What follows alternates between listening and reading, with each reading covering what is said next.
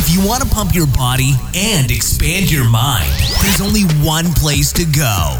Mind Pump. Mind Pump with your hosts, Sal DiStefano, Adam Schafer, and Justin Andrews. Hey, you just found the world's #1 fitness, health, and entertainment podcast. This is Mind Pump. All right, in today's episode, we answered fitness and health questions that were asked by listeners and viewers just like you. But the way we open the episode is with an intro portion. This is where we talk about what's happening in our lives. We talk about current events. We go through the news. What's happening? Talk about scientific studies. We bring up our sponsors. Here's what went down in today's episode. The intro portion was 48 minutes long. We open up by talking about Adam's haircut. Apparently it takes 45 minutes to shave his head. Oh, that's really weird. It's something with his beard. Then we talk about Red Skull. He's the villain in the Captain America series, and apparently now he's Jordan Peterson. Yeah. Whatever. Makes a lot of sense. Then Justin talked about ski cougars that he saw up in the mountains.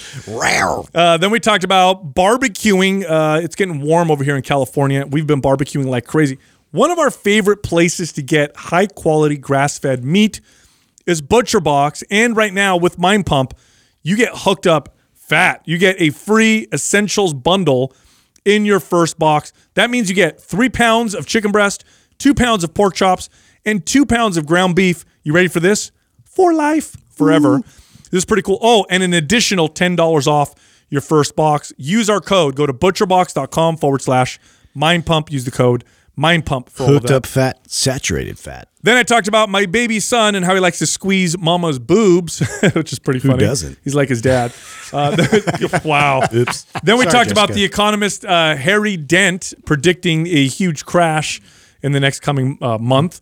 Then we talked about a show on Netflix about art robbery, which was interesting. We talked about how testosterone is crashing, and I read some pretty scary statistics. Then we talked about how muscle is protective even if you're fat. Even if you're overweight or obese, having more muscle is protective.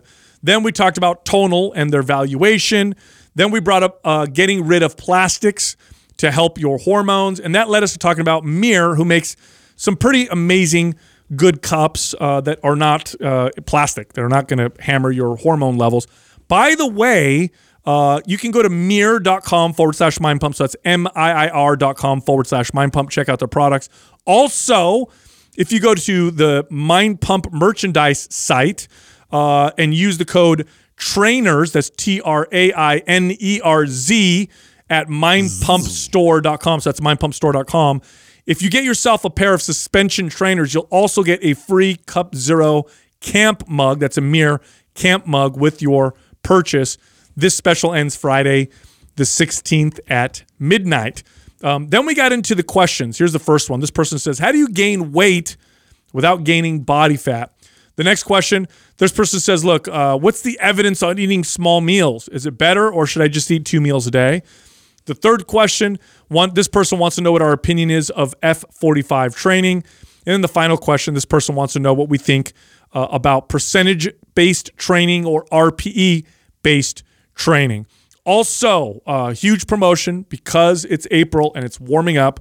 We put a couple programs. Actually, we put a program and a bundle at 50% off sale to help everybody get in shape for summer. So the first program that's on sale is MAPS Anabolic, 50% off.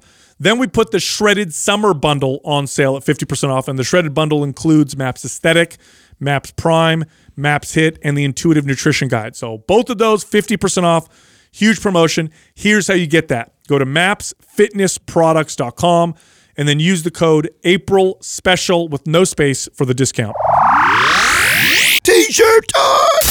And it's T-shirt time! Oh, shit, Doug, you know it's my favorite time of the week. We've got 2 big winners here, one for Apple Podcasts, one for Facebook. The Apple Podcast winner is Maley443, and for Facebook, it's Jordan Maley. Is there any relationship there, or is it the same person? I don't know. Whoa. Both of you, or the one of you, is the winner. Send the name I just read to iTunes at mindpumpmedia.com. Include your shirt size and your shipping address, and we'll get that shirt right out to you. You guys look very nice. Are these? Thank you. You're handsome as well. Here's there. what I want to know. Why does it take so long to cut your hair? It's just done. I don't understand that. It's the beard. Yeah. So, because I saw her spend a lot of time on your head too. Yeah. I don't understand that. It's like one head at a time. No, yeah. It's No. The real question is like, which one of us took our shirt off? yeah. This guy. That's the question. Hold on, I have a shirt under the shirt though. I just have all these muscles. Listen, I need him to breathe. Hey, this is a shirt too. Hey, there's two shirts. Hey. So we have a barber in shop now, right? So that's the new thing, and I go first. I get my haircut. It takes a long time, right? Because it takes a lot of work to make this look like the way it does right here. Yeah, you think he just wakes up looking? Yeah, no, this is a lot of work to be. A lot of You invested really have time. to pay attention to Hey, detail. a for lot what's of work left, to be a right? 5. It's like- you know what I'm saying? You know what I'm saying? So a lot of work.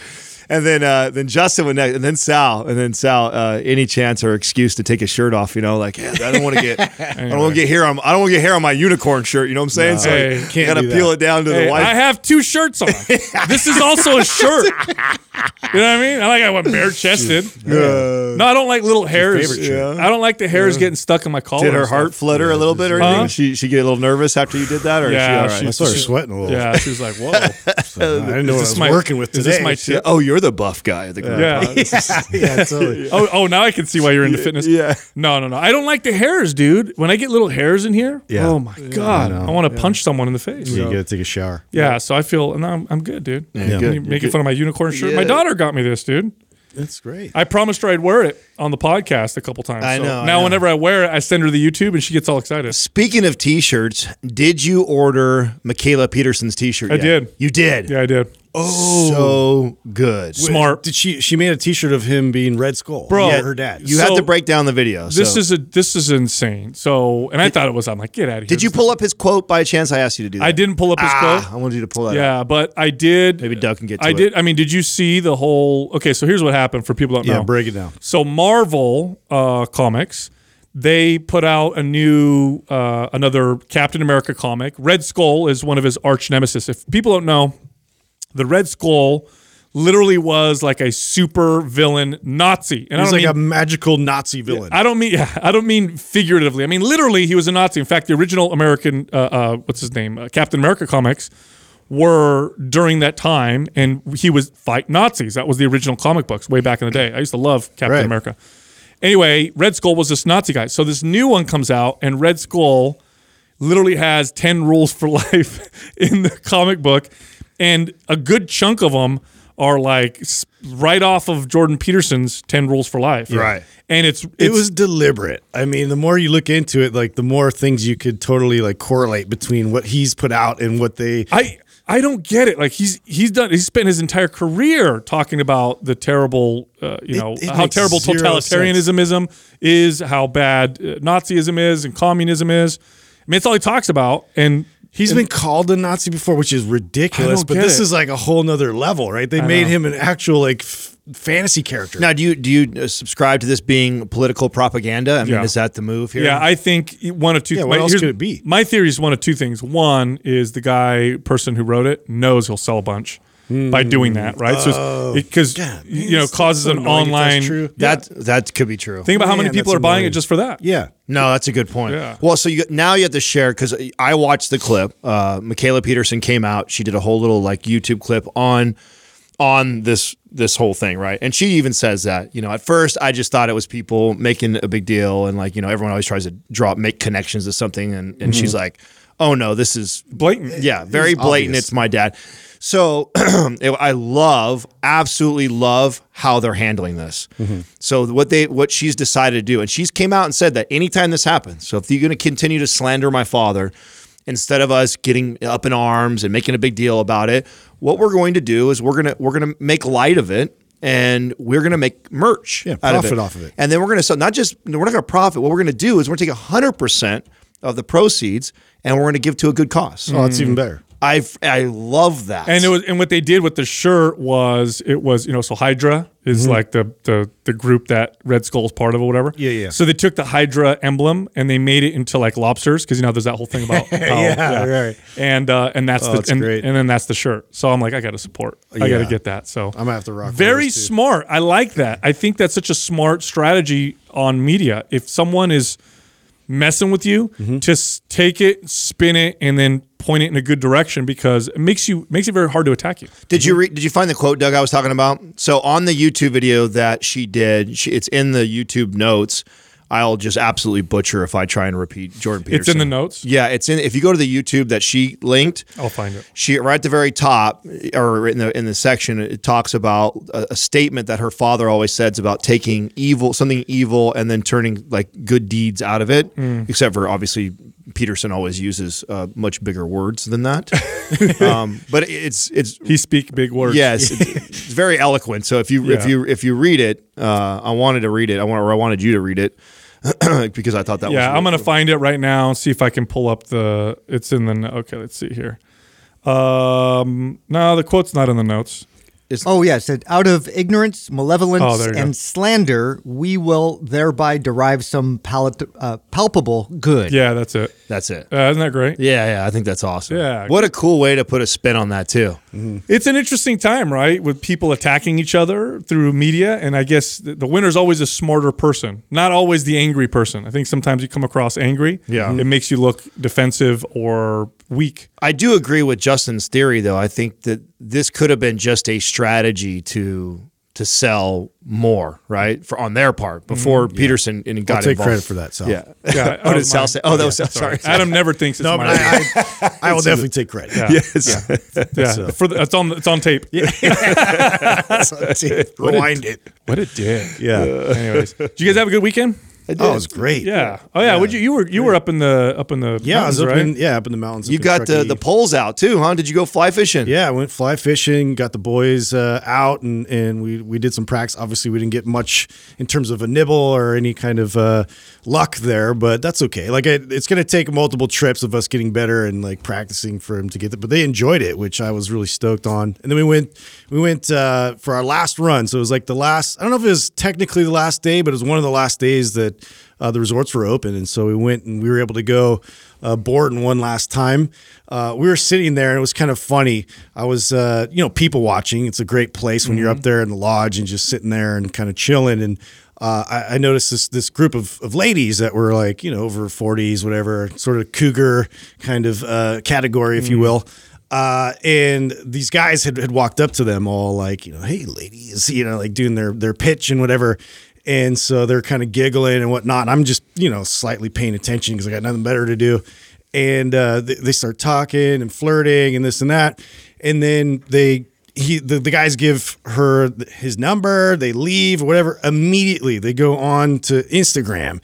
And they're just roasting this guy between all four of them. They're just like, oh, look at this. And look at this picture. And and I'm like, oh, my God, this is a thing. Like, this is what people do now. Wow. I didn't even realize that. When you give a number, it's like now you have like all the visuals and everything else that you can just like start scrolling through it and just, if this person does this, like, oh, that's weird. Wait, so did the guys think that they had, did the girls make it seem like the guys had a chance when they were talking to them? Oh, totally. Oh, they're all like, hee. This like, one telling we'll hang you, out later, bro. We are no match for women. Like, no with that idea. Shit. No, that was my first like insight. You were blown away watching from the side. Yeah, I'm like these ladies are nasty.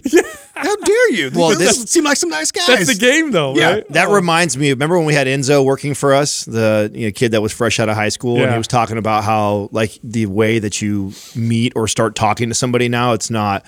You wouldn't walk if you're at a party. I remember asking him this. He was like, if you're at a big party and you saw a girl across the room that you were interested in, and she's in the room. Yeah, she's in the room across the way at this big party. What do you do? And he's like, oh, well, you you get on her Facebook page and you request a friend request, and then only if she accepts. You then comment to her, and if she responds, then you would. That's so weird. I know. I thought that was. But this is like our generation, or like older than us, even. Like this is how they're doing the single thing. Well, I mean, besides that, it's just to me what that highlights is again we're no match. Like the dudes probably, I guarantee you, because I know this is what guys do.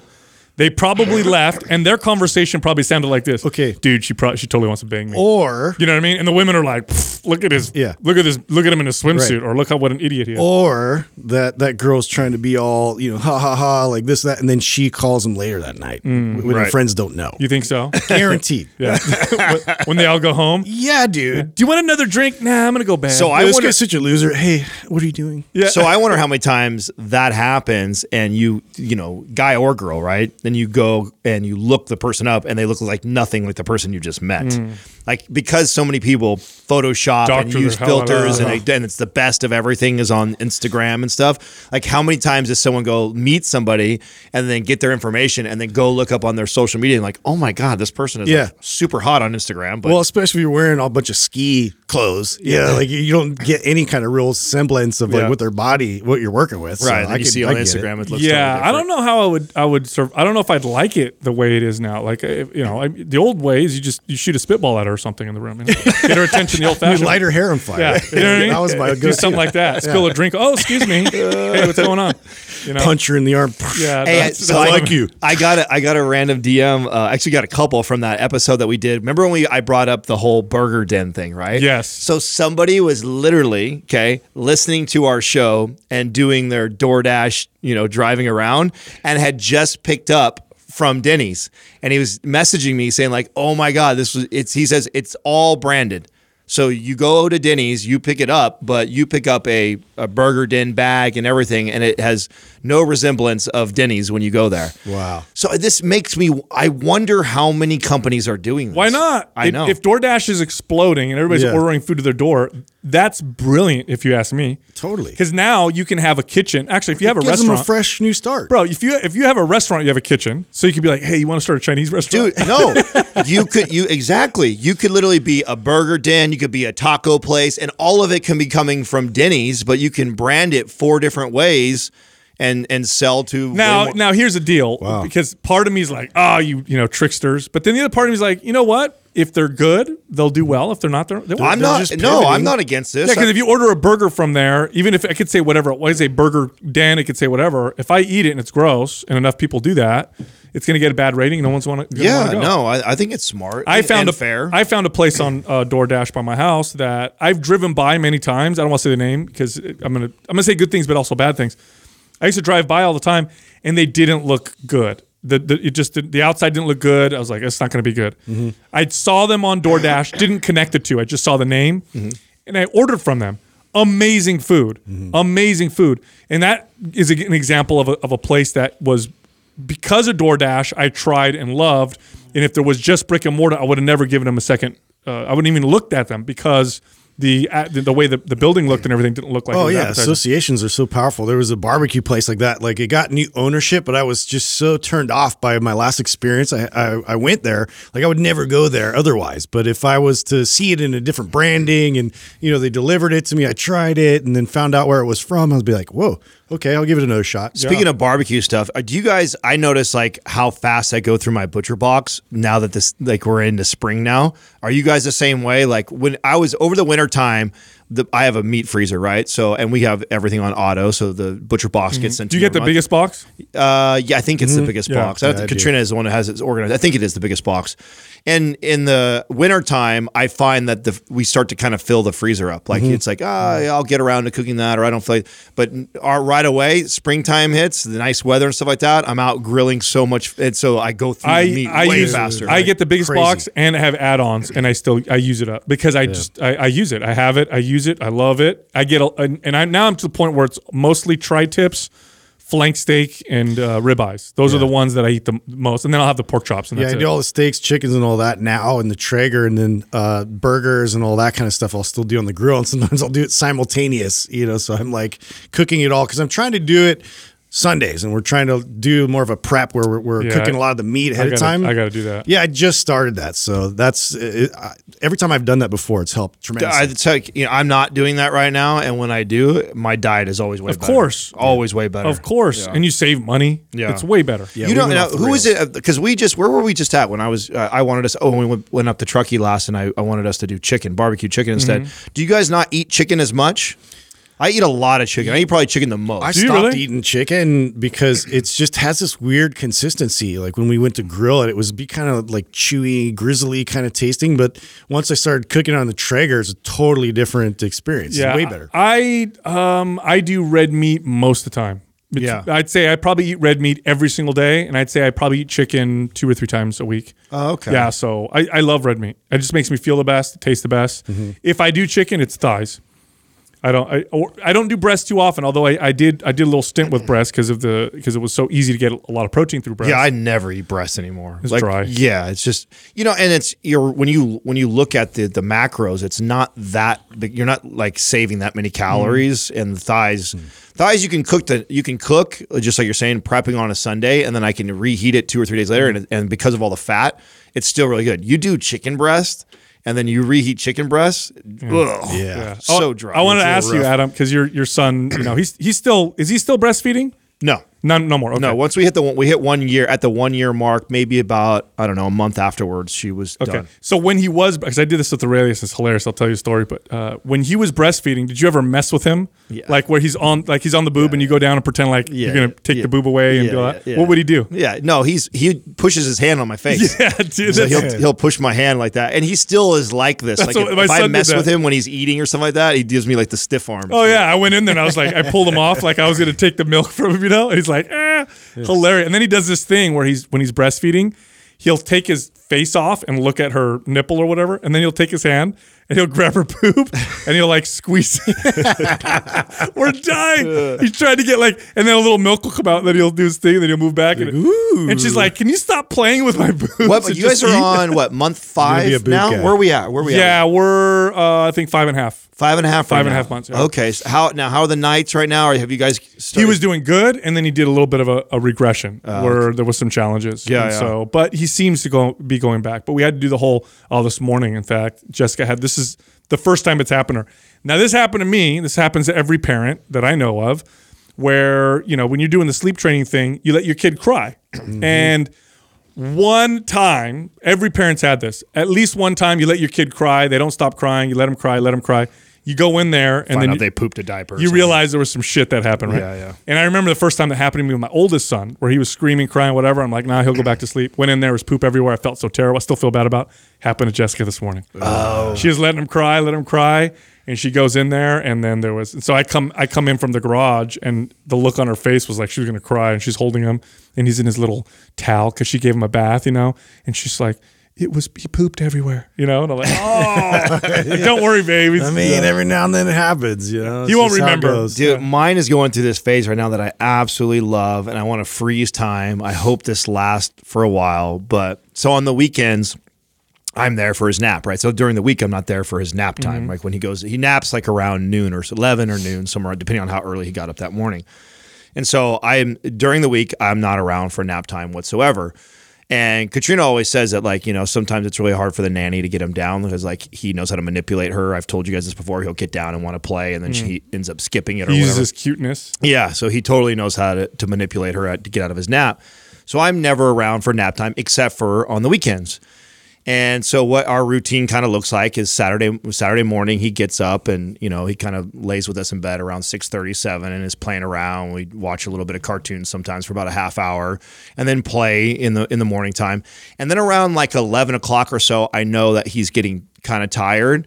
And I'll normally turn on music, and I turn it on YouTube videos or whatever. And as soon as I turn it on, I blare it loud, we're dancing and stuff like that. As soon as he sees me stand up like I'm going to dance, he comes running over to me and he wants me to hold him and dance with him. And I'll dance with him, and one song in, and he'll start to nuzzle his head into me. And the music, I'm telling you, is full blast, and he'll completely pass out on me rocking. Is that the video that you did? You posted? Yeah, that was this weekend, right? Oh, So he that's did. the I love best. that. But and then he'll sleep on me for an hour and a half, 2 hours while I'm sitting there listening to music, full blast. Now, if you turn the music off, does he wake up? So yeah, if I can turn it down a little bit, but it still needs to keep playing. Okay, so this is weird. This is an interesting thing. So it's the same thing with my son. Whatever sound is going on when he falls asleep has to continue for him to stay asleep. So if we're having conversations and he falls asleep, you got to keep having conversations. Otherwise, he wakes up. So in other words, going quiet makes him wake up. Yeah, no, he's the same way. If we, What a pain in the ass. I can take it from I can take it from like blasting to like to where because Katrina's like it's so loud she wants to leave and she's like it's too loud. I'm like no, it's fine. He likes it. I like it.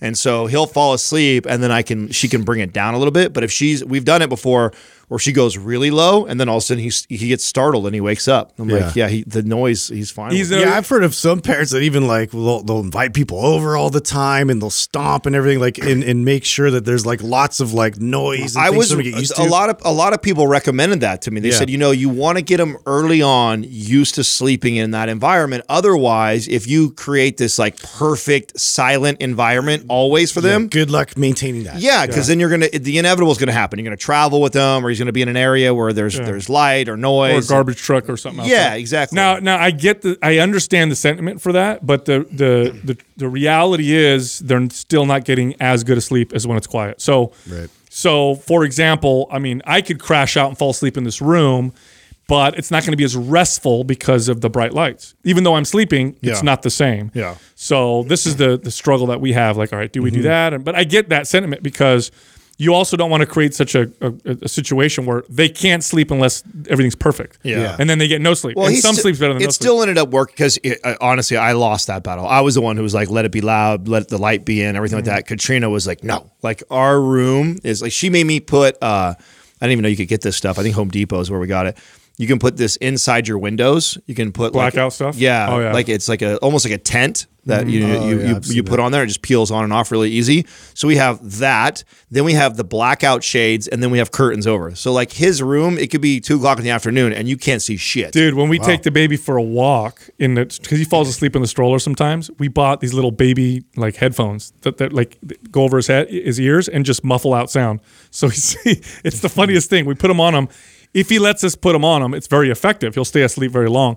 But it's funny because they're big and he's got this little face. It squishes his like a little cheeks. DJ. No, so it squishes his cheeks. So then when he finally falls asleep, he's like this. So I'll lift the thing and I'm like, oh my God, this is hilarious. Oh, man. I can't wait to show this picture to his first girlfriend. Justin, did you and Doug watch the video that Sal sent over, The Economist? Did you guys watch that? No. I haven't yet, no. Yeah, so Glenn Beck had, do you know the name of the guy? I don't know. So there's a name of a really popular economist. Apparently he's predicted some of the previous crashes pretty well. Yeah, really. According to him, it was really accurate how well he's predicted the other crashes. And he came on, Glenn Beck. Sal sent it over, and I listened to it. Really good conversation. And he predicts Harry Dent. Yeah. So he predicts in the next 45, 60 days that we see this bubble burst that Sal's been talking about for some time. Yeah. Well, everything points to the fact that it's crazy. How much money they're pumping into everything, and everything keeps going up like crazy. There has to be some consequence at the end of this. That's just logic. Yeah, absolutely. And now he says it's going to get real bad because we had the stock market, bubble pop, or the .com bubble pop. We had the real estate, bubble pop in 2008, and he's saying that this next one is going to be a money bubble, meaning that because we've just printing money and pumping into everything, that's going to affect everything. Because if the money bubble pops, then it doesn't matter. Now I agree more. So Glenn Beck actually argued with him, or he challenged him. He says, respectfully, I'd like to challenge that. And he says, I think that if we do see it, we're not going to see it as soon as you think we're going to see it. Because he's calling 45, 60 days. So he's like this summer. Yeah, he's saying. What? Yeah, he's saying this is around the corner. We're going to see he's this an alarmist, huh? Right? This huge crash.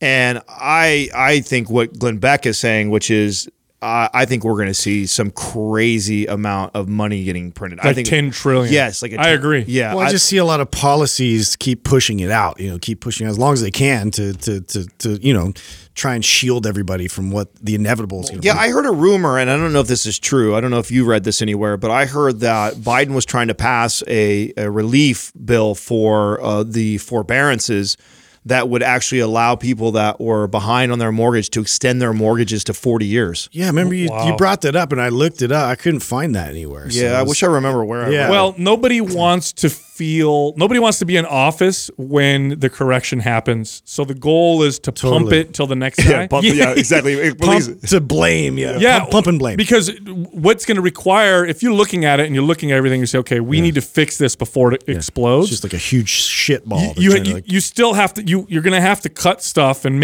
cause some pain. Yeah. And you don't want to be the guy or girl in charge to do that. You want to be I'm out. It wasn't my fault. It's the next guy. Now, do you understand the logic behind like that? So I forget the name of that economic philosophy to like just keep infusing money into the economy. It doesn't really exist. I mean, well, it does. Keynesian economics says that they talk about. I don't think it's Keynesian. I think it's there's another name for it, and I wish I could remember. I'll look it up, and maybe the next time on the podcast I'll bring it up.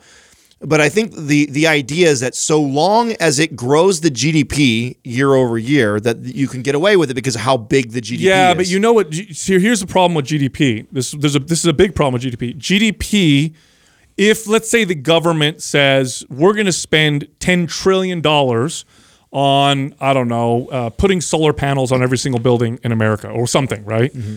That goes to GDP. So it could be. They could say we're gonna create 10 billion paper straws. We could make, we're gonna make everybody's shirt red. We can come up with whatever they want. If they spend it, it goes to GDP. So if government spending goes up, GDP automatically goes up. So it's a little bit misleading when you look at just GDP. So you're right. It is Keynesian. So it does say that the theory proposes the spinning boost. Of course, I'm right.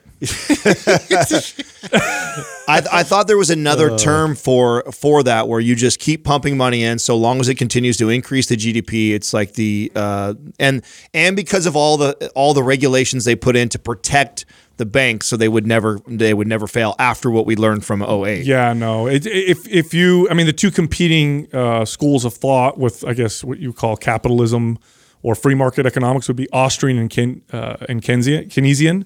But the big difference is one believes in more of this kind of injection of cash, whereas the other one believes more in allowing the market to weed out bad or malinvestment. Yeah. So this guy's theory, this Harry Dent guy, unfortunate name, Harry Dent. I know.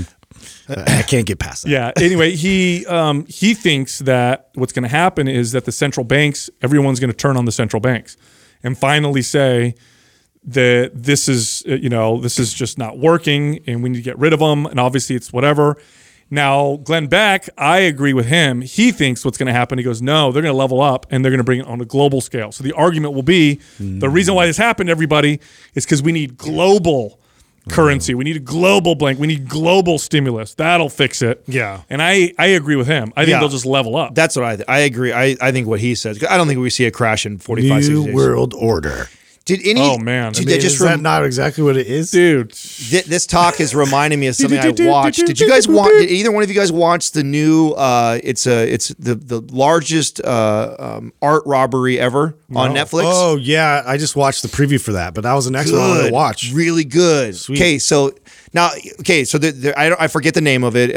What the name of the? Maybe Doug can look at the documentary. It's trending in a top 10 on Netflix right now. It's the largest art robbery. Something I don't know what the title is. Something like that. So one of the things I'm watching it, right? So this is early on before this unfolds. And I'm thinking, you know what? Like if someone steals a Rembrandt or a Picasso, like what the fuck do you do with it? I know. Who do you sell it to? Because you can't sell it to anybody. You can't even show it off because it's so famous that if the wrong person comes in your house and sees it. Now, is time a factor? Like if say 10 years goes by, 20 years. No way, bro. No way. Yeah. So try and guess because I'm going to give you guys the answer that blew my mind. So here's what I would think. Okay. I would think that you can sell it. There's a black market for it and it's much less expensive or you make less money, but you'll sell it to like some sheik somewhere or some weird Communist Party leader. Yeah, somebody on the black market. It's called This Is a Robbery, the world's biggest art heist. Wow. Okay, so you're partially right. Okay. So what I speculated with Katrina that it would be used as collateral on the black market. So, for example, so you're a big cocaine dealer and you've got, 10 kilos. And normally when you drug deal, you consign that to somebody. So let's say Justin, I'm a big cocaine dealer. Yeah. So yes. Justin's a big cocaine dealer. I supply him. He obviously doesn't use it. Right. I've got 10 kilos that I'm going to give to him. What are you saying? Okay. Mm-hmm. And in order for him to get that from me, since he doesn't have the money to pay all that up front, he would give me this piece of art as collateral so he could go do that. But that's not even the number one way that this is actually used. That I had no idea about. So because the art is such a big deal, right? There's only one of these Rembrandts. There's only one of these Picassos. This gets the FBI involved like crazy. So what a lot of these like a lot of people that are, thieves, what they do is they steal these and they use it as a bartering chip to get themselves out of jail. Wow. So you go rob one of these paintings. You got this as like a get out of free jail card later on. So 5 years goes down the road and you get popped for doing a bank robbery. And the cops are just like, oh, you're going in. So it's like you could say to them, look, here's a deal. I can find this for you. Yes. If you lighten my sentence. Sounds like we need Pink Panther. That's what it sounds like. Wow. Yeah. That's an old they reference. they actually interview like a notorious thief that he has stole like hundreds and hundreds of more that he got away with. Brilliant though. You get your get out of jail free I know card. that didn't even cross my mind because all I could think about originally was like, what the hell do you do with this? You can't sell it online. You'll be caught right away. You can't hang it up in your house. I know, because even if you hang it in your house, no one's going to believe you. I'm like, bro, this is a real Right. They'll Da Vinci. either not Anyway. believe you or they're going to tell somebody Yeah. like he's got that Rembrandt that's been missing from I would think that you would sell it on the same black market that sells like rhinoceros horns. Yeah, and but shit think like about that. this. What is that person going to do? Like the person who buys it is not Well, going to. I don't know, bro, because have you guys ever seen who's the major drug kingpin of was he Mexico or South America? Pablo Escobar.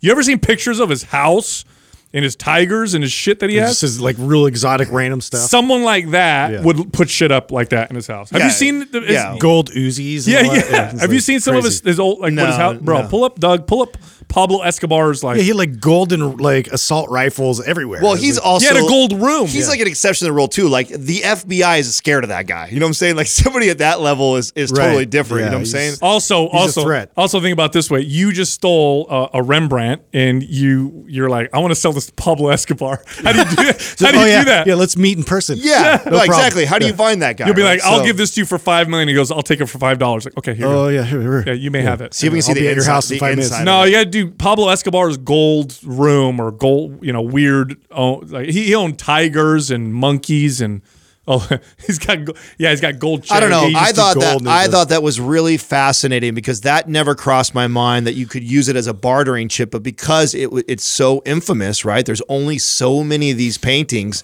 that the FBI is involved. That's a big deal, dude. There's massive rewards out for it. So it's like you get caught up for some bank robbery, and it's like, hey, I know where this, that Rembrandt that was stolen 10 years ago is at. If I tell you where it's at or I get it for you, will you lighten my sentence or let me off? Now, are man. they stealing this from museums or Yes. people's personal collections? Okay. Both, actually. So the guy that they interviewed in the documentary, he's everything. He's stolen from private facilities to up to museums and stuff. So they do Dude, it it's all. straight up like I want to see like how he did it, right? Because don't they have like crazy lasers and security? Well, and no. everything? Crazy So this lasers. the biggest. So you'd be blown away by the one that the biggest art robbery. So it was estimated at $200 million in art was stolen from this place. Wow. And it's not even all of it. They just took a handful of things. But if you saw how easy it was it was like they were super vulnerable. Super vulnerable. They just walked in and crazy. took it. Yeah, the security system Ooh, it wasn't that like Justin's seen too many movies. He's like, aren't there like lasers? yeah. Yeah, you got to break some kind of glass. You What know, is that movie there's with- smoke that comes out. What's that with the Sean Connery where it's the entrapment or what is it? Oh, is that the one with Catherine Zeta-Jones? Zeta-Jones. Where she does the little yeah, underneath? the famous scene where she's in all black and she works I- through all the lasers. Fantastic. I flick. distinctly remember that scene. Speaking of things along those lines, dude, you guys want to hear a scary statistic? You know how I've been talking about now for a while how men's testosterone levels have been dropping. Oh my god! For You're talking about like what 40 years from now we're all going to be infertile. that there's that, right? How bad fertility is getting. So here's something to put in perspective, right? I actually took a screenshot of this, and I got to find. Oh, here we go. So here we go. Ready? This is crazy now. An average 22-year-old male today. So the average 22-year-old today has got the testosterone levels of a 67-year-old in 2000. Oh my god! Whoa. In the year 2000, bro. So a 67-year-old in the year 2000 had the testosterone level of the average 22-year-old male today. You can't tell me this is crazy. Look at this. Average testosterone has fallen close to 50% in the last 2 decades. What? Yeah. This is worldwide, or is this? Yes. Like, okay. Yes. Oh Yes, my it is God. worldwide. I So- told you one of the most random and interesting things I found with like doing what we're doing now, right? Being out on social media, Wow, and that's podcasts. insane. When I started talking about my testosterone use and my whole experience and the hormone therapy and everything, that is the number one thing that I get DMs. I would not have guessed that. I just because when I got involved with using steroids back when I was in my early 20s, it was very taboo and not a lot of people talked about it, and you just didn't hear a lot of people even talking about their testosterone levels.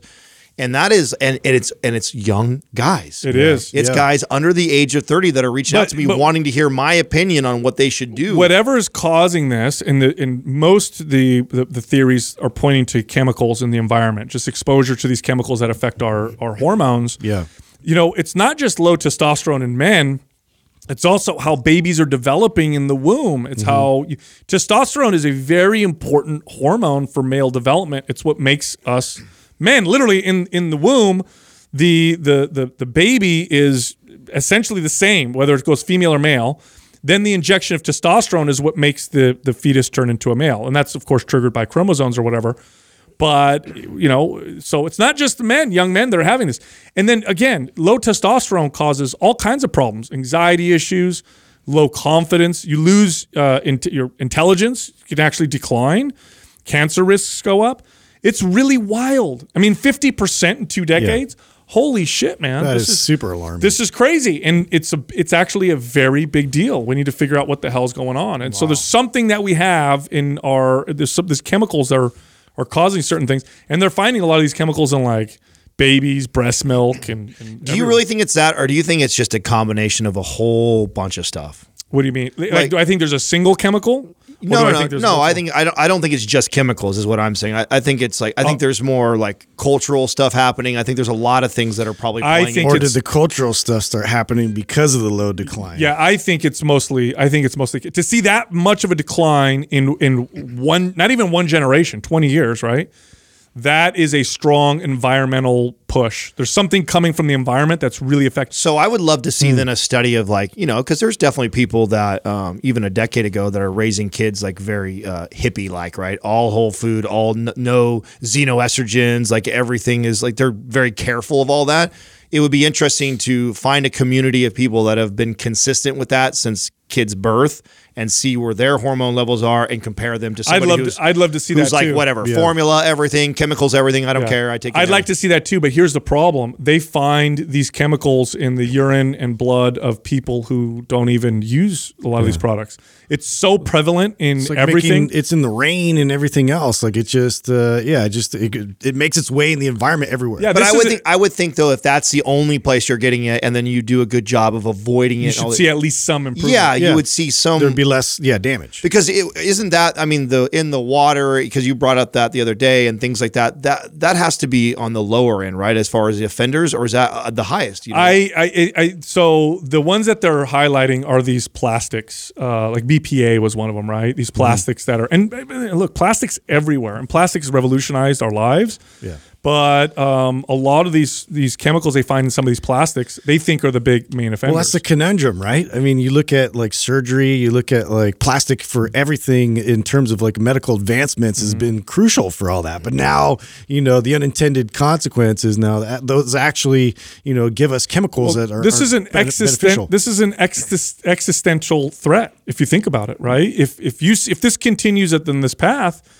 this could literally be the biggest problem that mankind has ever encountered. If we become infertile, what are we going to do? We'll just clone? Like, how are we going to have kids? Just start cloning each other? Because I don't know where you would go from there. This is all a great science fiction movie. This is fucking great. That's what I'm thinking right now too, as I'm listening to Is this. this real life? Yeah. Like, Hey, what's happening? Hey, since we're talking about studies, so check this out. This is pretty cool. So here's how protective muscle mass is in the body. So this study was talking about how protective it was for heart disease. Men with a lot of muscle mass and high body fat. So guys who have a lot of fat but also a lot of muscle decrease their risk of heart disease by 26%. So just having Because more of the muscle. Because of the muscle.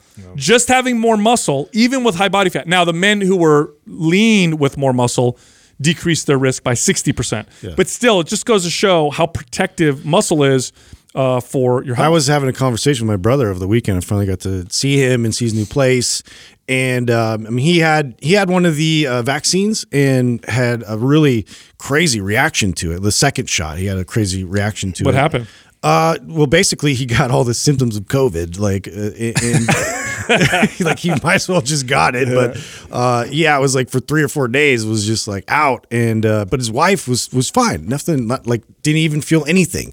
And the thing about it is, like, my brother and I are like polar opposites. Like he used to play sports with me. Like he was actually like really talented at sports, but like he never really got into the working out side of it, and like just avoided lifting weights, like nothing. Like so he'll do some hikes and things, but he's never really like built muscle. And so I'm wondering if that has, you know, a factor in all this of, you know, having that sort of like extra barrier of protection against, you know, these foreign. Sure. Yeah, like I would think so. I was bringing that up with him, and because he's never even like been interested. I haven't pushed it on him. I actually was getting your book for him because he'd be like the perfect guy to understand. He needs to know why it's so essential that you lift weights. Yeah, and it's good because it's coming from someone else. I can imagine he probably doesn't want to listen to a thing you say because you're his. Oh yeah, and he's brother. the older brother, right? Right? So he's got all the answers. I was always coming to him for all the answers. Well, so. speaking of talented athletes and not wanting to listen to anything you have to say, did you guys see my Instagram? Which one? My Instagram post about oh my God, what's the name of it? Tonal. When I did everybody's the job. 1.6 billion You valuation. said, is it overvalued? Yeah, no, I didn't say overvalued. I said, is it overrated, underrated, properly rated? Yeah, Was yeah. it? So I literally You're just trying to get a feel for it. Yeah, so I literally wrote. I did a picture that is on their website, I think, of their product, and I put, Tonal receives $1.6 billion valuation, overrated, underrated, properly rated. I just wanted to get a feel of my audience, and boy, did I piss off my buddy. Oh, I saw that. My buddy, I got on there my too. buddy Brendan got on there, and now I didn't actually know this, and obviously he's invested in it, right? So hearing me rag on it and talk about how I think it's overrated is just totally. I mean, he took offense though. Oh man, Well, we went back. He went so hard on me about it that because He kept comparing it to Instagram, which I thought was silly. He's like, "Oh, Instagram at one point wasn't making any money, and now look." You know what the problem is? And we've seen, how many times have we seen this, Adam? Where people come into the fitness space and they don't know fitness, and so they view it like I don't know, like a tech company. Yeah. And they say, "Oh, it's got technology. It's got this many users." We've seen other tech companies grow from there. Yeah, it doesn't work like an app. No, it doesn't. It doesn't work that way. That's the bottleneck. The bottleneck, people have to work out, and keeping people working out consistently, and a lot of them. Like if you can figure that out, you've solved the puzzle, right? Yeah, that was my. I mean, and that his argument was that because I haven't actually seen all their financials and know the quote unquote stickiness of the product. I have no leg to stand on to even put my opinion in. And I was like, well, okay, dude, I don't know all those things, but I think my experience in this space for as long as I've been doing this, I have some sort of a leg to stand on in this. And to your point, that's exactly right, is that fitness is a different monster. All of the tech companies that have gone public and made, billions of dollars, yeah, the stickiness and they're addictive. I mean, they suck people in and people use them day in and day out for hours forever. Fitness has never been that way. No. Nothing has been invented. Nothing has ever came out in the history of us working out that has been so sticky that you become addicted to it. Compares it to social media, and then it dies. Yes, the most effective modality, or whatever you want to call it, that's gotten people to stay the most consistent is personal training. Nothing comes close to personal training, and even personal training. Yeah. Isn't even the same universe as like social media. Like, people use Instagram on their toilet all the time. They're looking at whatever. People, this is the problem. This is what we're trying to solve, right? Is to get people to start and stay consistent. That's the other thing. The other point that I brought up was that, anything that is a Band-Aid, right, for this, or is treating the symptom and is not the cure and is not revolutionary, it is not going to stick around and blow up into be these worth billions and billions of dollars. And a lot of these businesses, and I know I was really going hard on him because he's also, a big investor in Orange Theory. And I said, I hate to tell you this, man, but these aren't the answer, man. Orange Theory is not the answer for everybody. I'm sorry. Are there some people that enjoy it and have success with it? Sure, I'm not denying that, but it's not really solving the problem. When we talk about obesity and the things that we talk about on this show, that type of training is not the answer. We saw it with Curves. Yes. We saw it with CrossFit, Orange Theory, and this is a cycle. And someone will come out with a new way to work out that's fun, gets people hyped and motivated, which doesn't last, and it goes like this, and it goes like this. And part of why Orange Theory did so well, and I remember seeing it and going, this is brilliant. I mean, they integrated tech into the Group X type of training model very, very well. They took a piece from the CrossFit community thing and some of the exercises and the circuit training and the competitiveness. They blended new good tech, and it was clean. It was very seamless. And they created this incredible environment that built a lot of hype and energy and motivation for people. But what we know, that's all fleeting. Like eventually people get tired of that. Eventually, achy joints come and happen. And eventually what ends up happening is they fall off, and then the newness wears off, and then we're on to the next trend. Yeah, it's crazy because, even Fitbit, I had high hopes for Fitbit because they'd centered it around community, which was one of the first tech companies really understand that it's about bringing your friends in, bringing your family in, other people. It's like a support system. But even that, the newness of it, the excitement of it just totally went away. Fitbit, MyFitnessPal, BuddyBug, the Nike one. No. They're not tech companies. They're all cool. Yeah, stop looking at them like they're Apple or Google or whatever. They're fitness companies that use tech, and so you have to treat it that way. Yeah. It's not going to be like a tech company. So if the fitness isn't good, it's just never going to work. You have to somehow the unicorn's going to be both of those together, but I don't know what that looks like. Here's my opinion. In my opinion, if you want the masses to consistently exercise, it has to be a cultural phenomenon. There is no product that'll ever do it. And what's my evidence? You look at cultures where, you go to in certain parts of Asia where people wake up in the morning and they exercise. It's part of their culture. Yeah. In fact, some companies do this in Japan. Before they start work, they do calisthenics. Or after dinner, it's cultural that everybody goes for a walk. Or cities are designed in ways to where it's less convenient to drive and more convenient to walk. That's the only time you see people exercising regularly. It has to be a part of the culture. There is what the products are going to do is they're just going to trade that same 20% back and forth. Now, what we're trying to do is we're trying to work with the deeper, part. And this is what we're trying to do with the podcast and what we learn through personal training. But still, we're not going to solve. It's a massive hill to climb. It's a massive hill. It's very, very challenging. If it's not a part of the culture, it's going to be a very difficult thing. Yeah, and by the way, I'm rooting for these things because here's the thing: even if it just treats the symptom, if it brings new people into searching for the cure, I'm all for it. Absolutely. So I'm not and I wanted to make that clear that this is not me. I'm not coming out bashing Tonal. I'm not bashing Orange Theory. I'm just telling everybody who's listening, it ain't the fucking cure. Right. This isn't the answer to you long-term fitness and health. It is not. It's a cool thing that it's got a lot of hype and energy around. Brilliant marketing, great timing right now that everybody's hyped about. But I'll tell you right now,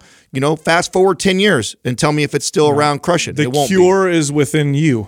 You know what I mean? That's the truth. I want to circle back real quick because I know I'm going to get DMs of people saying, what products should I avoid? I'm talking about the testosterone thing that I brought up with the chemicals. Oh, the plastic and stuff. I always get DMs and I always forget to give people takeaways. So here's a good takeaway.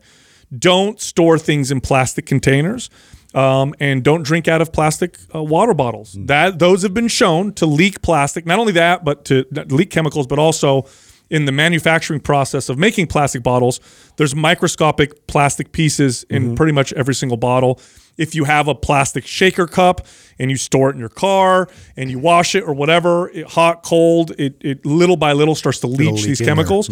So you want to use metal or glass. I know Mir is a company we've worked with in the past. They make really good containers, and they last and they don't leach chemicals. So it's a good place to start. Yeah. Right. Well, I love a company like Mir too because every time you make a purchase, they're also giving back and they're doing right. So you want to talk about a cool company to invest in and also take care of your health. Totally. This Quaz brought to you by Organifi. For those days you fall short on getting your organic veggies or whole food nutrition, Organifi fills the gap with laboratory-tested certified organic superfoods to help give your health and performance the added edge. Try Organifi totally risk-free for 60 days by going to Organifi.com. That's ORGANIFI.com. And use the coupon code MINDPUMP for 20% off at checkout. All right, our first question is from Andrew Can 1. How do you bulk without gaining extra fat tissue when the fat cells already exist in your body? All right, so I'm going to reword this question. How do you bulk, gain muscle without gaining any extra body fat? All right, It's virtually impossible. Well, there's a couple things here, okay? Number one, it doesn't take that many extra calories to build muscle. You're not going to gain muscle anything faster than a couple pounds a month. You know, maybe faster if you're a new person, you got crazy genetics or whatever. But even at 3 pounds a month, which would be amazing. If you gain 3 pounds of muscle in a month, that'd be phenomenal. If you did the math on how many calories it took to produce that, it's not much at all. It's like an extra 50 calories a day. So on the one hand, you want to bulk in a way where you're eating minimal extra calories to build muscle. By the way, you also want to have a very strong muscle building signal along with that. So you want to have a good workout program that's telling your body to build muscle. But here's the other side of that, because I know people listening are like, it doesn't work for me. I got to eat way more calories to build any muscle at all. Well, the reason behind that is because eating extra calories also sends a muscle building signal. Believe it or not, if you bumped your calories by 500 calories above maintenance, or even 1,000 above maintenance, there's an anabolic part to it, right? It does send a muscle building signal. So this is where we get into this kind of gray area. Now, I know you said, Adam, for example, that it's impossible or whatever. If the signal is strong enough, the body will build muscle. And all I have to do is point to studies where men are given injections of testosterone, so they're given steroids, and their body weight oftentimes doesn't change, but they lose fat and build muscle at the same time. Now, of course, they have a very loud hormonal signal, but that just highlights that the signal is the most important thing. If you're really telling your body to build muscle effectively, you're getting good sleep, obviously you're eating healthy, and you're following a workout. This is the most important part. You're following a workout that is appropriately intense, has the appropriate amount of volume, is utilizing the best exercises, you're seeing strength gains. If that is sending a very, very good muscle building signal, doesn't take that many more calories to build muscle. I think you kind of have to be a black belt to do this, right? Totally. And it's really Or a genetic freak. Well, it's less to, and even if you are a genetic freak, it's still the mental discipline that you have to have, because you have to understand that you could very well be building muscle at the perfect rate and not see the scale move whatsoever. And so if you're somebody that's trying to build, and you know you're eating you think you're eating extra calories, and you don't see the scale going up anywhere, it really messes with your head. It really makes you think. You're going to want to ramp it up. Yeah, or you might even see like the scale go down. To your point, you could lose body fat. I mean, if you eat more calories, you speed up the metabolism, you build some more muscle, which speeds up the metabolism. And so there's a chance that you could added a pound of muscle, but then also maybe lost 1.5 pounds of fat along your 2 or 3 week journey. And then go, oh my God, I'm definitely not doing this right. I'm losing weight. You're right. But in reality, you could actually be just so the hardest part about this is the mental discipline to just stay the course, to believe that, okay, I've figured this out. I've got enough calories. I know I'm eating well. I'm following a good program. I'm training consistently. And I'm seeing strength go up, and just staying the course. There's no way around it. Like, it's gonna, if you were to try to really like nail this down, it's going to take a really long time and spread out and really managing your calories at a level that is just barely noticeably in a surplus. Like you just have to very much be meticulous about it. I just don't know that a lot of people have that kind of discipline. No, I would have. I sucked at this for years, right? Because I was the skinny kid that wanted to gain weight, and so the scale was so important to me. If the scale went up, well, I'm crushing and I'm doing a good job. But the reality is that doesn't always tell you everything. So there's a few tips that I'll give you that I think can help a lot. And this is just based on my own experience. Number one, are you getting stronger? Okay, so if your strength is going up, you're definitely not losing muscle, or it's very unlikely that you're losing muscle. And you're probably gaining muscle, or at least going in that direction. So are you getting stronger? Number 2, also use either body fat test or circumference measurements. Now, for me, when I gain body fat, it's typically around my waist. So if I measure my waist, I can tell if I'm getting leaner or gaining body fat. If the scale goes up and my waist doesn't go up, it's muscle. Or if the scale goes up and my waist goes down, holy cow, I'm doing the The holy only grail. reason why I don't like that one is because of inflammation in the gut, water retention, and a lot of things. Yeah, you can't take one measurement to heart. You got to do it like kind of. I like the body fat one, and if you follow me since the beginning, this is actually how I built my Instagram. So when I came out and I measured my body fat percentage, and it was at 20% body fat, which at that time in my life I'd never been that high before. I was 212 pounds, and when I showed the journey, my goal was to stay at 212. And that's where, so when I came all the way down to 7%, I was 212 still. Mm-hmm. And the goal was to show people that I didn't need to have this huge swing one way or the other. I didn't need to add on 20 pounds of muscle to then lose, 30 pounds total and a body fat. It was like, I'm going to hover right around this 212. Now, mind you, week to week, I had some 214s, the 211s, but the goal was to kind of my home base was 212. Right. And the way I looked at it was if I started to creep up, I would kind of back off calories a little bit. If I started to really dip down, I would increase a little bit, but I was really trying to stay, because I knew I had plenty of body fat to trim off. I knew that I was consistent with training, which I wasn't before that. I was sending a signal to build muscle. If I could keep my calories at a place that my body was kind of hovering around that weight, I was training correctly and consistently, and I was eating good, that I'm probably having a nice little exchange. Yeah, and then here's the other part of it too, and this took me a long time to understand, is that building muscle is a slow-ass process. So if you're bulking and you're like, oh, hell yeah, I gained 10 pounds this month, it's probably not all muscle. It's actually probably mostly not muscle. Nobody builds muscle that fast unless it's muscle memory. So unless you were super buff before and you stopped working out, lost a lot of muscle and then started working out again, or you're like the one in a million or a billion.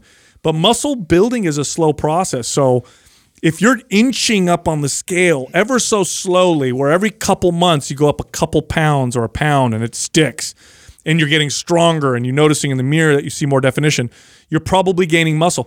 But boy, does it take a ridiculous amount of patience, because I know what you're talking about, your journey that you did, Adam, where you did that weight transfer. That was after years of you working out.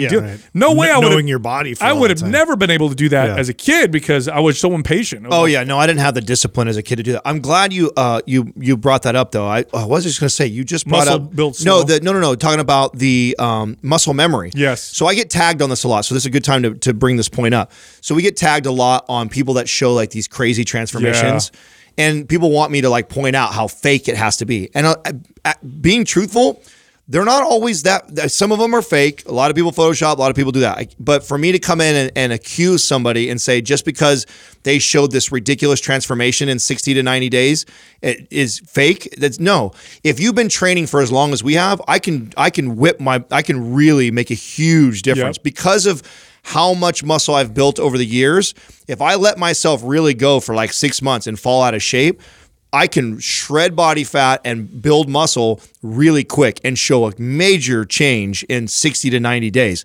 So those don't always mean that they're fake. It might mean that somebody has been training for a really long time. They know their body. They know their shit. They know what they need to do calorie-wise. They probably were inconsistent. They just have to tighten it all up. Yeah, and they got to tighten it up. And they tighten it up, and they actually make a massive change. When I had that. shoulder surgery years ago, I remember, if you've ever had a cast on and you take it off, it's always frightening. Like, you take it off, you're like, whoa. Like, I remember Stick arm. Yeah, like there was like nothing. My shoulder was non-existent. And I don't remember how it was like a couple months when I was finally able to work out. And I measured my arm. I lost like 2 inches or 2.5 inches or more in terms of muscle. And it didn't look like my arm at all. And it came back so fast. It was literally weeks where it was right back to where it was before. So muscle memory is a real thing. Yeah. Next question is from Jackie18. Is there evidence to suggest that eating more meals more frequently throughout the day is better for weight loss than 2 meals with the same amount of quality calories? So here's the deal with this now. Now, we've been told for a long time in popular fitness culture that eating small meals was superior, right? So if you eat, this was the story at least, or the narrative. If you eat small meals, it stokes your metabolism throughout the day. It feeds your muscles amino acids throughout the day. Therefore, it's better for burning fat. building muscle. So you need to eat small meals throughout the day. Okay. Is there evidence to support this? Hardly any to zero. The reality is the thing you should pay attention to, the thing that should dictate whether or not you eat small meals or you eat fewer and larger meals should be based on how you feel. Personal preference. That's the most important thing. Now, the reason why this started was because bodybuilders who are eating shit tons of calories, you're eating 5,000 calories a day, you're not going to do that in 2 meals. Yeah. You're going to eat 5 meals. It just makes more sense. And then supplement companies got their hands on this and said, oh, what a great way to sell meal replacement bars and powders, because if I sell the average person that they need to eat 5 meals a day, they're going to eat breakfast, lunch, and dinner, or maybe just lunch and dinner. Difficult to prep all those ahead of time, and then so you get other companies, the 6-pack bags and all that kind of stuff. Yeah, but I mean that's something that's been crammed in almost like everybody's head in terms of like that's the healthiest way to approach it. But honestly, it makes a lot more sense for a bodybuilder trying to get more calories in, because big, huge meals, that's pretty difficult to digest. Absolutely. Well, this myth originally came from the whole thermogenic effect from the calories, which is the same, right? So if you eat a 4,000 2 meals at a total up to 4,000, 2,000 calories, you get this massive thermogenic effect, which is the same as if you take those 4,000 calories and you spread it over 4 meals or 6 meals. Right. So they're just smaller thermogenic effects. So the net thermic effect is the same. Is the same. So it doesn't really matter. Where I see a lot of value in this, and where I would have clients do this all the time, was actually just to teach them portion control. You do 2 massive meals. It's really hard to kind of get an idea of like what 6 ounces this is, what 12 ounces of that is how many calories is this really. Where if I had clients and I say, okay, your total calories is 2,800 calories we get to eat, and I divide that up over 5 or 6 meals, they see these little small portions and get an idea of like what their meal size should kind of look like.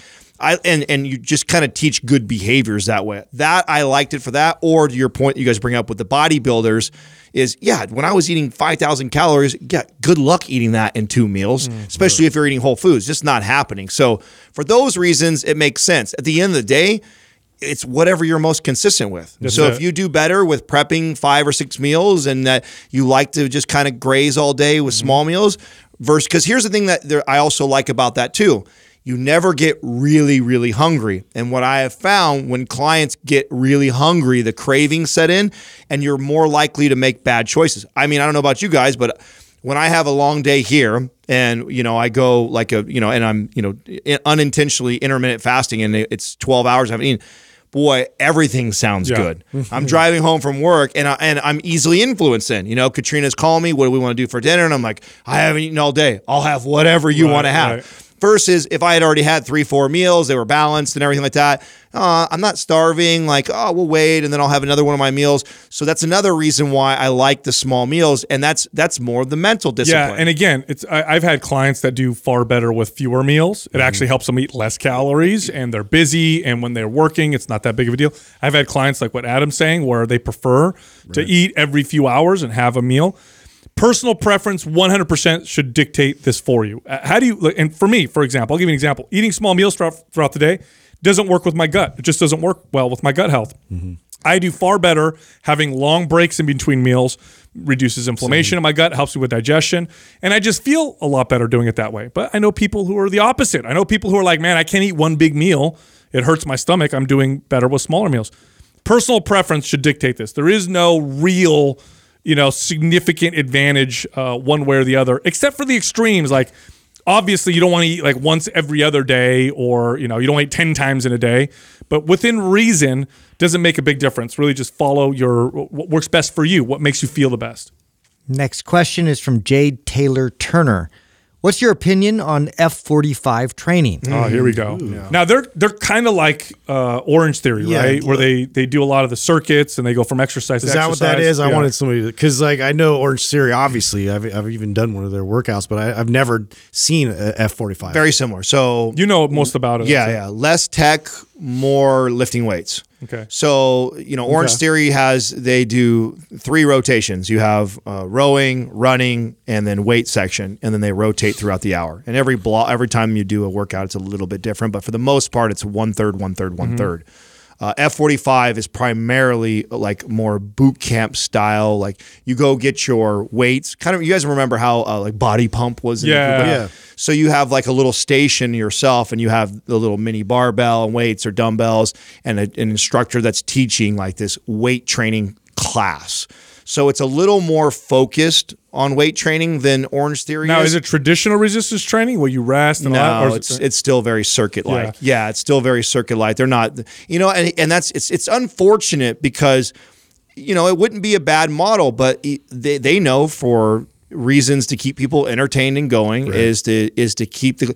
Could you imagine a group X or a group instructor like this standing up front of and making everybody, okay, we're going to rest for 2 minutes now. What do we do for 2 minutes? Yeah, and just everyone standing They gotta still. have real good stories or like anecdotes. to Yeah, throw in so, there. I mean, I remember when I was teaching Orange Theory, I would yell this, right? I would stop a class, like I'd turn the music on, stop the class, and I'd yell at everybody in the weight training, rest. Yeah. Stop. If you are able to go around and around with no rest, go heavier. You need to go heavy enough. And I want to look over here and see people sitting down. I remember having to yell at people, tell people that, like, I want to Well, see you resting. I remember you saying too, and I thought this was brilliant, when you'd have those rest periods where you'd actually educate them. Like you'd pick a topic, you'd say something about nutrition that you could kind of use that time to educate instead of just right. wasting it and looking around aimlessly. Yeah, the weakness with F45 is the same weakness you see with lots of group classes with weights. Number one, it's not resistance training, it's cardio with weights. You could do cardio with anything, and this is a cardio with weights type of class. Number two, it's a class, and it's very difficult to tailor workouts when you're dealing with that group type environment. Now, is it smart business and marketing? Well, yeah, it's fun, it's exciting, it's probably exploding. It's probably going to, at some point hit a peak and then tank like other fitness trends and fads do. But as far as a workout is concerned, you're going to get some conditioning, some stamina, and you'll get some cardiovascular work done. But if you're looking for the benefits that resistance training provides, where you're building muscle, speeding up your metabolism, making your body more resilient in that particular sense, then you're doing the wrong thing. You want to do traditional. They have Mark Wahlberg, don't they? Yeah. Well, there you go. forget That's how it. I Mark exploded. Wahlberg. And save your DMs, okay? Because I know we're going to get DMs of people that work there and like, oh, Adam, this and da. They're all going to say, I mean, that's every time we talk about something like that, like we, offend anybody that works there. Listen, it's cool, dude, but it's not ideal. Just group training will never be ideal for people. There's such an individual variance for every single person that if you have a classroom of 12 to 15 people, and here's the thing. Group training for muscle, for building muscle and burning fat, not ideal. Could you do yoga or like a priming class, like where it's a little bit different, like the goals are different, and so you can get away more with that. But something that's as specific as Or conditioning, like on a sports team or something. well, there's just so many more variables that dictate whether you're going to lose fat or build muscle. If one person in that class, their diet is dialed in this way, modality of training, they haven't trained this way in a long time, their body might respond perfect for this class.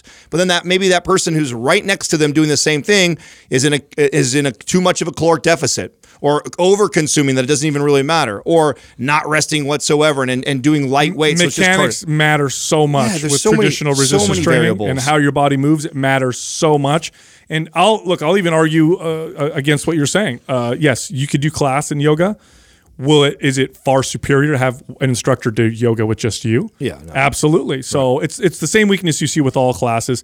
But as far as resistance training is concerned, you get like this much of the benefit of resistance training. It's mostly cardio. Next question is from Austin Owens Actual.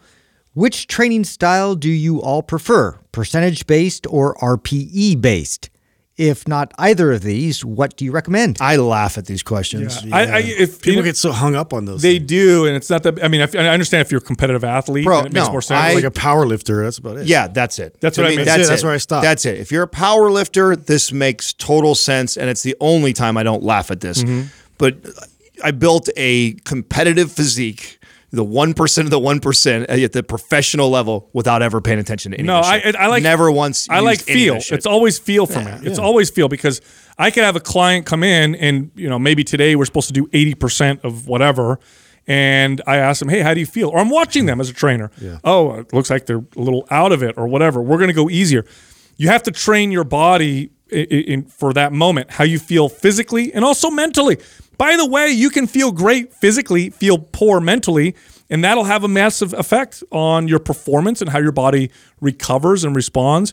So really it should be based off of how you feel. Now here's the problem with that, is that a lot of people want objective measures. Like tell me number, whatever. Now I know heart rate variability was promised to do that. The problem with heart rate variability was it's kind of a pain in the ass. You got to be real good at measuring, have that right technology to do it.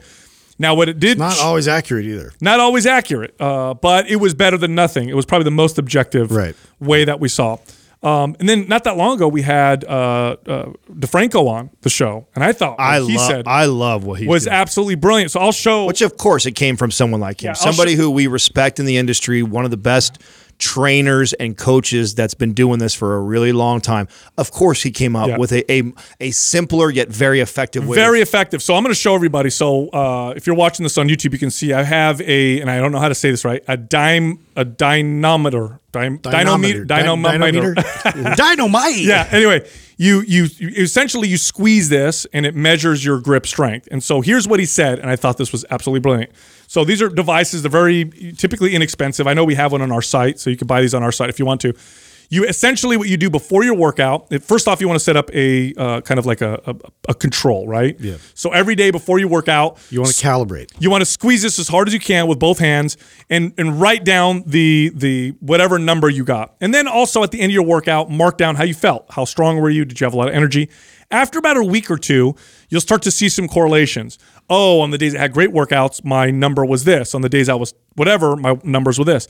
Then you can start to use the number that you get on your gripper test or whatever as a way to dictate, for those of you that want objective numbers, how hard you should work out. So you squeeze it and say, oh, wow. It's a readiness gauge. It's testing your CNS. Which is great. So you kind of know what you're working with for that day and like how hard you should push, or, you know, it's just it's a more of a way to actually find a real metric out there to kind of identify how you're feeling, but it's still feel-based. Yes. Well, that's the reason why. I mean, our good buddy Craig Capurso, he built an app around this. It was the flaw that we saw in this was like, you can't have a computer mathematically figure this out for you. Perpetual progress doesn't exist. No, and it goes all over the place. And it can't figure out what happened last night. I mean, last night could have been you got some crazy news that was devastating with your family. Then you stayed up all night, you got terrible sleep, and then here you are showing up to your workout. And you can't mathematically figure that out. No. And your computer has already told you what you're supposed to do that day. Where me as a coach, if I was training you, I would ask you, how was your night last night? You say, oh, I just found out my grandmother passed away and I didn't sleep very much. Me as an experienced coach knows right away. I might have had a plan today that I was gonna push you to this RPE, or I was gonna push you at this percentage, but now I'm calling an audible because I know what happened last night. Well, this is the problem too. Back to our earlier conversation about tech products, like this is what they don't understand. Like there's a lot more to it than ones and zeros. You can't it doesn't just work out in a perfect formula and laid out like there's so many variables, and you have to have like individual coaching to make it work. Right, and this is why I like, and again, it's not perfect. You got to base it off of how you feel and how you perceive yourself to feel. This is important because people tend to second guess themselves. Do I really feel good? Do I really feel bad? Whatever you feel, and that's kind of your truth, right? That's the truth of how your body's going to perform, essentially. But the reason why I like the dynamometer, I think I'm saying it right, is because it measures in real time your CNS and how great you're squeezing. Right there. So it's like literally right before you work out, you crush it with your hand, and you see what your score was, and then use that in combination with how you feel. Like, I feel kind of crappy. Let me check. You squeeze it, you see your number, you're like, oh yeah, definitely have an easier workout. And that's the trick here too, is not like, because I want to caution, because you're going to get people that buy this and be like, Sal, my number said this. What should I do? It's like, you need to do the work, just like I would coach somebody with nutrition. You got to see what your numbers are. You need to track. Yeah, you need to track for a while to find out what a high number and a low number is for you. Yep. What do you squeeze? Yeah. What is the peak you like? If you track, and I like to see 2 weeks personally. Like I like to see 2 weeks of every single morning at the same time, same everything. You squeeze this thing, right, and you find out over those 2 weeks. Okay, where's my high and where's my low? And then that's your range. And so then going forward, when you go to squeeze this before you go to work out and you see where you land at, oh, wow, I'm on the peak. I'm going to get after it today. Or, oh, wow, I'm towards the bottom. Or I'm in the middle. So, and you adjust your intensity based off like that. Absolutely. It's perfect. Look, if you like Mind Pump's content, you got to head over to mindpumpfree.com. We got tons of guides and written information, books, all free, mindpumpfree.com. You can also find all of us on Instagram. You can find Justin at mindpumpjustin, me at mindpumpsal, and Adam at mindpumpadam. Thank you for listening to Mind Pump. If your goal is to build and shape your body, dramatically improve your health and energy, and maximize your overall performance, check out our discounted RGB Super Bundle at mindpumpmedia.com. The RGB Super Bundle includes MAPS Anabolic, MAPS Performance, and MAPS Aesthetic.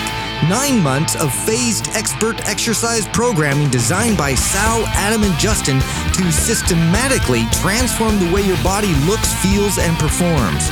With detailed workout blueprints and over 200 videos, the RGB Super Bundle is like having Sal, Adam, and Justin as your own personal trainers, but at a fraction of the price. The RGB Super Bundle has a full 30-day money-back guarantee, and you can get it now plus other valuable free resources at mindpumpmedia.com. If you enjoy this show, please share the love by leaving us a 5-star rating and review on iTunes and by introducing Mind Pump to your friends and family. We thank you for your support, and until next time, this is Mind Pump.